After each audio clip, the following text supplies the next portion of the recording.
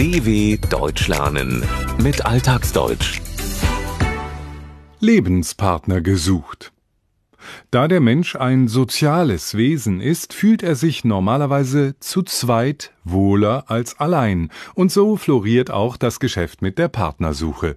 Trotzdem nimmt die Zahl der Singlehaushalte in Deutschland zu. Verliebt, verlobt, verheiratet, so heißt das Spiel zu zweit.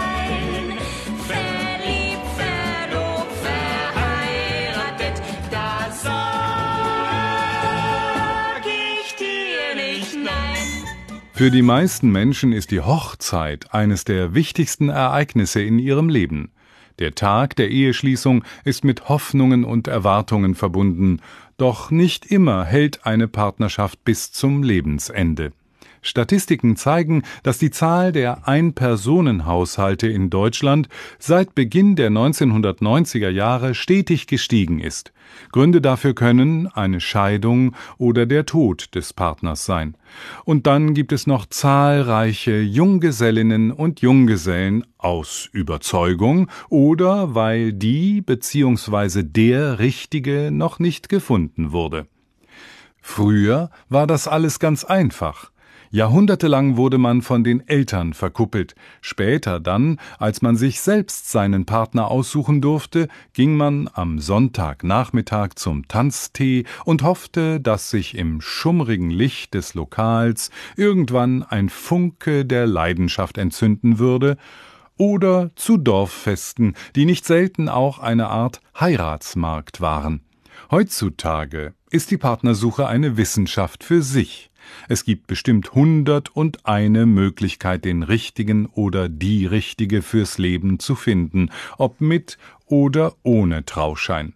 Dazu gehören Partnervermittlungs- und Singlebörsen im Internet, Blind Date- und Speed-Dating-Veranstaltungen, Kuppelshows im deutschen Fernsehen oder auch die traditionelle Kontaktanzeige in einer Tages- oder Wochenzeitung.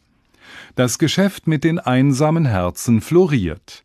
Doch woran orientieren sich Frauen und Männer in Deutschland bei der Partnerwahl?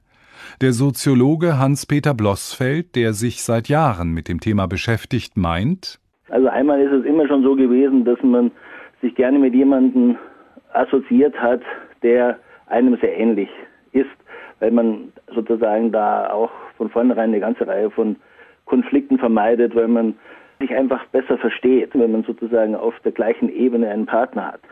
Daran hat sich in jüngster Zeit nicht viel geändert, aber strukturell hat sich viel geändert. Wurde noch in den 1980er Jahren fast jede dritte Ehe über soziale Schichten hinweg geschlossen, haben mehr als 90% der Paare, die sich heutzutage das Ja-Wort geben, eine ähnliche Bildung und stammen in etwa aus dem gleichen Milieu. Man assoziiert, verbindet sich mit jemandem, der auf gleichem geistigen und sozialen Niveau ist, ähnliche Interessen oder Hobbys hat.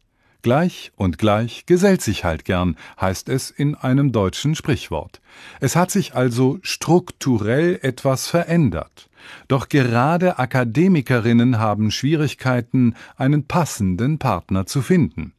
Für Hans-Peter Blossfeld liegt der Grund dafür auf der Hand. Weil immer noch ein größerer Teil von Akademikern nach unten sozusagen eine Partnerin sucht. Das ist immer schon so gewesen und es ist heute auch immer noch normal. Das heißt, ein Teil dieser männlichen Akademiker verschwinden sozusagen durch solche Paare vom Markt.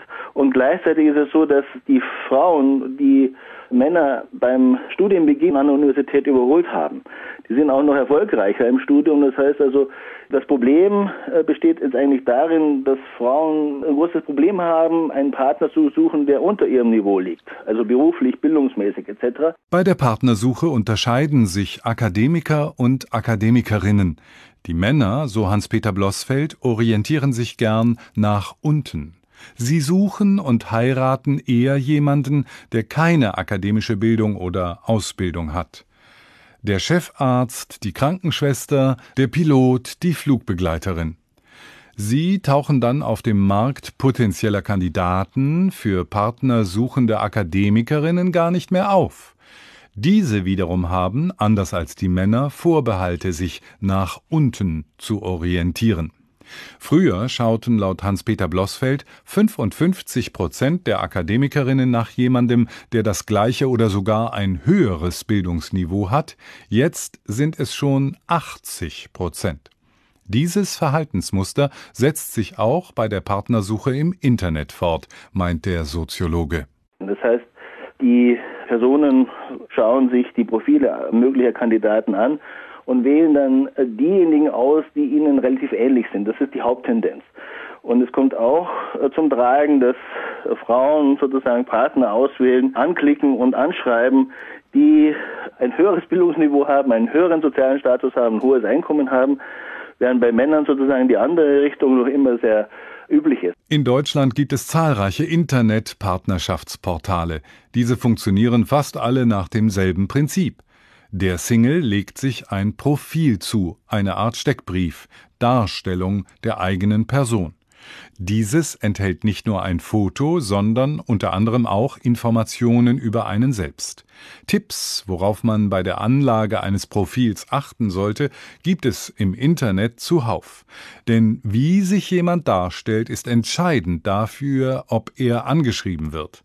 Angeblich erhalten ansprechende Profile 5-mal mehr Anfragen als langweilige. So ein Wortlaut hätte daher wohl wenig Aussicht auf Erfolg.